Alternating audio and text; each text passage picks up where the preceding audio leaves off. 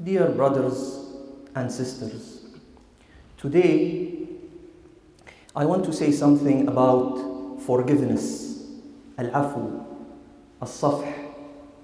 I should also like to consider why forgiveness is a virtue, why we need to forgive. Where do we situate this idea of forgiveness? Allah subhanahu wa ta'ala forgives us and we forgive others because crises happen. We sin, we make mistakes. That is the human condition and we cannot escape it. Surah An-Nisa 28 tells us وَخُلِقَ الْإِنسَانُ ضَعِيفًا,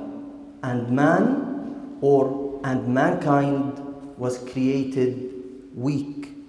Allah subhanahu wa ta'ala does not expect us to be perfect. At the very beginning of creation, as in Surah Al-Baqarah 36, فَأَزَلَّهُمَا الشَّيْطَانُ عَنْهَا فَأَخْرَجَهُمَا مِمَّا كَانَ فِيهِ. Satan made them slip from the garden, Adam and Eve. Allah subhanahu wa ta'ala forgives us despite our weaknesses and errors. Surah Al-An'am 147 reads, فَإِن كَذَّبُوكَ فَقُلْ رَبُّكُمْ ذُو رَحْمَةٍ وَاسِعَةٍ. If they reject you, Muhammad sallallahu alayhi wa sallam, فَقُلْ رَبُّكُمْ ذُو رَحْمَةٍ وَاسِعَةٍ. Say, your God's mercy is completely overwhelming. وَلَا يُرَدُّ بَأْسُهُ عَنِ الْقَوْمِ الْمُجْرِمِينَ. But his punishment cannot be diverted from the evildoers. Allah subhanahu wa ta'ala lifts us when we fall.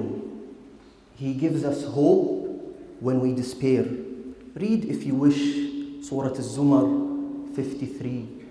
قُلْ يَا عِبَادِيَ الَّذِينَ أَسْرَفُوا عَلَىٰ أَنفُسِهِمْ لَا تَقْنَطُوا مِنْ رَحْمَةِ اللَّهِ إِنَّ اللَّهَ يَغْفِرُ الذُّنُوبَ جَمِيعًا إِنَّهُ هُوَ الْغَفُورُ الرَّحِيمُ. Say, O my servants who have transgressed against themselves, عَلَىٰ أَنفُسِهِمْ, or against their souls, do not despair of Allah's mercy. إِنَّ اللَّهَ يَغْفِرُ الذُّنُوبَ جميعا. Allah forgives all sins. إنه هو الغفور الرحيم. This verse, which is a timeless tutorial in hope, makes a statement of the most fundamental kind. إن الله يغفر الذنوب جميعا. Allah forgives all sins. This verse also makes a connection between sinning and emotional crisis. Do not despair. لا تقنطوا. As if the verse tells us that الذنوب, that sinning, are one of the reasons of emotional breakdown. If we listen carefully to the ayah, we find another nuance that is lost in translation. على أنفسهم. The preposition على with the genitive noun أنفسهم, against their souls, against themselves, hints that sins and transgressions cause a heaviness in the soul. And this is an idea which is not uncommon in the Quran. Surah Al-Ankabut 13 says وَلَيَحْمِلُنَّ أَثْقَالَهُمْ, and they will carry their burdens. Although, of course, the ayah is speaking about the hereafter. At this point, at the point of emotional distress, comes forgiveness and redemption. Allah subhanahu wa ta'ala is telling us in the ayah of Surah Al-Zumar that in the midst of despair, He is with us. He lifts us from the pit, from the ghayabat, from the dhulumat of hopelessness. In so doing, this ayah is profoundly liberating. Whenever we feel unable to carry on, reading this verse is empowering. Dear brothers and sisters, just as it is Allah's way to be merciful and forgiving to sinners and to receive them in their repentance, the Quran calls upon us to forgive one another. Surah An-Nur 22 tells us, وَلْيَعْفُوا وَلْيَصْفَحُوا أَلَا تُحِبُّونَ أَنْ يَغْفِرَ اللَّهُ لَكُمْ. And let them pardon and forgive. Do you not wish that God should forgive you? How beautiful it is that this verse in Surah An-Nur turns from the third person to the second person. أَلَا تُحِبُّونَ, to address us directly and to give the ayah a timeless meaning. This idea of forgiving others resonates with the best known passage on forgiveness in the Gospels, found in Jesus' Sermon on the Mount, Matthew 6:12. And forgive us our debts, as we also have forgiven our debtors. Perhaps one reason why all major religious traditions and wisdoms extol the value of forgiveness is that it takes courage to forgive. Forgiving means letting go of the pain, letting go of our feeling that we have been wronged. In this context, I find Ashura 43 revealing. وَلَمَنْ صَبَرَ وَغَفَرَ إِنَّ ذَلِكَ لَمِنْ عَزْمِ الْأُمُورِ. If a person is patient and forgives, this is one of the greatest things, or this is proof of genuine determination, or this is evidence of a courageous will. This expression, عزم الأمور, appears 3 times in the Quran. In Surah Al Imran, in Surah Luqman, and in Surah Ash-Shura. But it is only in Surah Ash-Shura, which is in the context of forgiveness, do we find the particle, the lam, lamin azmi al-umur, to give it a more emphatic meaning. May Allah subhanahu wa ta'ala give us the courage to try. udkhulu alayhim al-bab, the ability to forgive. والعافين عن الناس, the readiness to learn. لا أبرح حتى أبلغ, and the faith to persist and overcome setbacks. Forgiveness brings about transformation. In forgiveness lies the possibility of rebirth. Note how comforting Al-Furqan 70 really is. إلا من تاب وآمن وعمل صالحا فأولئك يبدل الله سيئاتهم حسنات. But only those who repent, believe, and act righteously will have their sins replaced by virtue.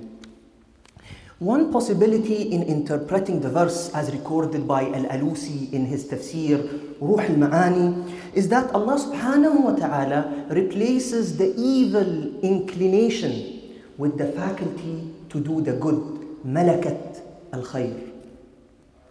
Forgiveness involves a personal transformation, not only on the part of the one who has done wrong, as we have seen in Surah Al-Furqan, but also on the part of the wronged, the injured person, the one who forgives.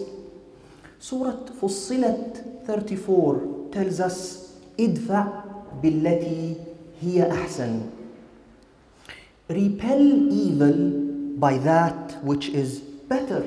And then in the following verse it says, وَمَا يُلَقَّاهَا إِلَّا الَّذِينَ صَبَرُوا. But none is granted it except those who are patient. And patience implies a change of heart.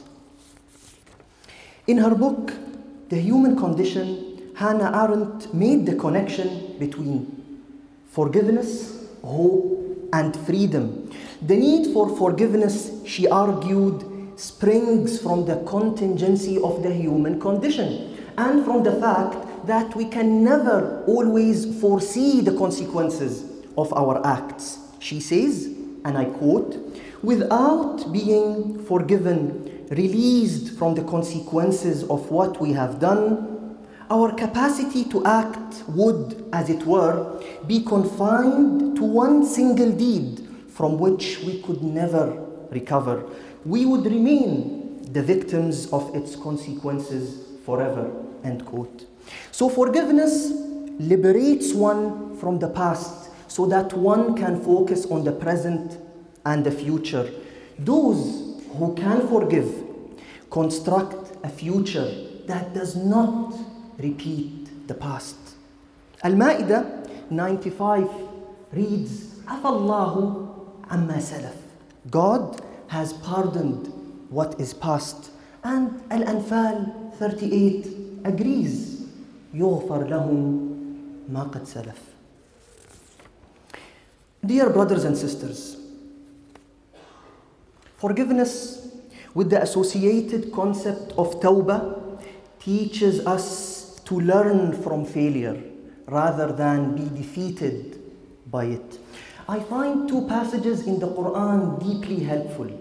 Ali Imran 152 and 153. وَلَقَدْ صَدَقَكُمُ اللَّهُ وَعْدَهُ إِذْ تَحُسُّونَهُم بِإِذْنِهِ حَتَّى إِذَا فَشِلْتُمْ وَتَنَازَعْتُمْ فِي الْأَمْرِ وَعَصَيْتُمْ مِنْ بَعْدِ مَا أَرَاكُمْ مَا تُحِبُّونَ مِنْكُمْ مَنْ يُرِيدُ الدُّنْيَا وَمِنْكُمْ مَنْ يُرِيدُ الْآخِرَةَ ثُمَّ صَرَفَكُمْ عَنْهُمْ لِيَبْتَلِيَكُمْ وَلَقَدْ عَفَا عَنْكُمْ وَاللَّهُ ذُو فَضْلٍ عَلَى الْمُؤْمِنِينَ إِذْ تُصْعِدُونَ وَلَا تَلْوُونَ عَلَى أحد. And in a قراءة, an irregular قراءة, على أحد, جبل أحد, والرسول يدعوكم في أخراكم فأثابكم غما بغم لكي لا تحزنوا على ما فاتكم ولا ما أصابكم والله خبير بما تعملون. The first verse speaks about the dispute in Uhud and the eventual defeat of the Muslims. Although it makes it clear that Allah subhanahu wa ta'ala has forgiven the companions, وَلَقَدْ عَفَا عَنْكُمْ. So the framework of the verse is one of forgiveness. The next verse then reads, فَأَثَابَكُمْ غَمًّا بِغَمٍّ لِكَيْ لَا تَحْزَنُوا. He rewarded you with grief on grief, so that you might not sorrow. Now, on the face of it, the verse is not very easy to digest, for me at least. Allah subhanahu wa ta'ala is making them grieve so that they will not grieve. What does this mean? One way to understand the verse is to say that Allah subhanahu wa ta'ala is making them grieve today so that they will not grieve in the future, in more difficult times. So the subtle lesson here, and Allah knows best, of course, the meanings of His book, is that setbacks and failures are training experiences for us. They make us stronger against future contingencies. The most difficult events are those that cause us to grow. So these two verses are a melting pot in which the ideas of forgiveness, repentance, tragedy, and hope all come together. I recall here an enigmatic story from the Old Testament, from the book of Genesis, chapter 32, in which Jacob, wrestles with an unknown adversary from night until the break of day. In verse 27, Jacob says to this stranger, "I will not let you go. Ki im berachtani, unless you bless me. I will not let you go unless you bless me." So Jacob refuses to end this violent encounter until he extracts a blessing. The symbolism of this mysterious story in the Hebrew Bible resonates with the verses in Surah Al Imran. Setbacks can be blessings. They make us ask, what does this allow me to do that I could not have done before? In Surah Al-Duha, for example, the antidote to أَلَمْ يَجِدْكَ يَتِيمًا is فَأَمَّا الْيَتِيمَ فَلَا تَقْهَرْ. Dear brothers and sisters, the Quran is intended to be read aloud, وَإِذَا قُرِئَ الْقُرْآنِ, and to be listened to. فَاسْتَمِعُوا. It is an oral phenomenon before it is a written expression of faith. We cannot see Allah subhanahu wa ta'ala, but we can listen to Him. This is more than a fact on the nature of revelation, on the nature of the Quran. It is a moral lesson as well. The ability to listen. Not only to the voice of God, but to listen to other people.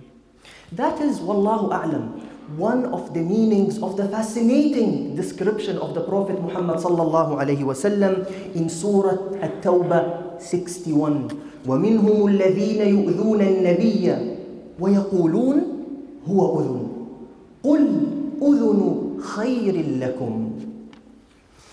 And some of them hurt the Prophet by saying, he is an ear. He is only a hearer.